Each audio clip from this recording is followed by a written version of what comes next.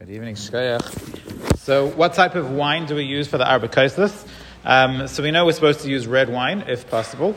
Two reasons why we use red wine. Red wine is generally considered to be of higher quality. And also, we know it's supposed to remind us of the dam, it reminds us of the blood. If you have white wine that is higher quality than the red wine that's available to you, so technically you can use the white wine because it's better quality. But you want to still have the...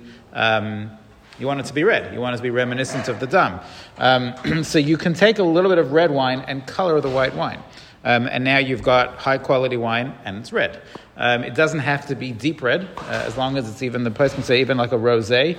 As long as it's not white, it's already considered to be zeicher l'dam. In terms of coloring on Yom Tov, you're allowed to pour the red wine into the white wine and color it on Yom Tov. The answer is yes. We hold ein svia ba'ochlin. There's no problem of coloring when it comes to food. There is a Chai Adam who says that even when in this scenario it is a problem because you're mamish doing it for the color. You're not doing it as a recipe. You're not putting, mustard to give a flavor of mustard and something that happens to turn it yellow. Here, your mom is doing it to make it red. So if you want to be choshesh for the Chai Adam, the person will say you can just flip the order. So instead of putting the red wine into the white, put the white wine into the red. That's considered enough of a shinoi.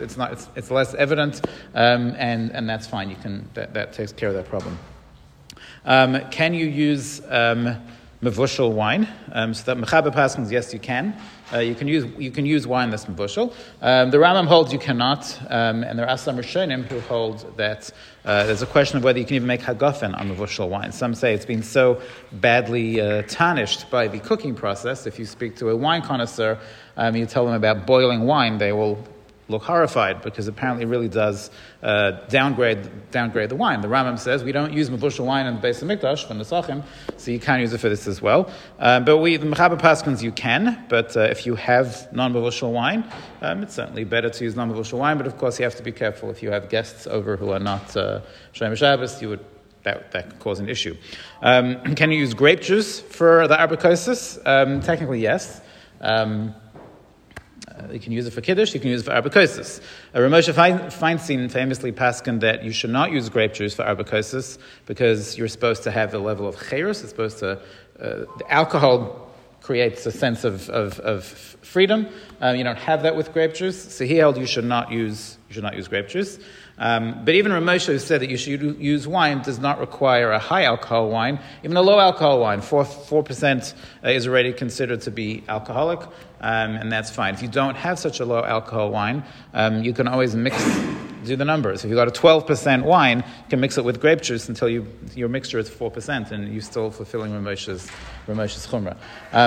Last point, if you have a bottle of wine from Shemitah, so Shemitah wine, can you use that for Arba Kosos? Sure, why not? You can drink it. However, the person says an interesting thing. You shouldn't use the Shemitah wine for the second kos. Why not?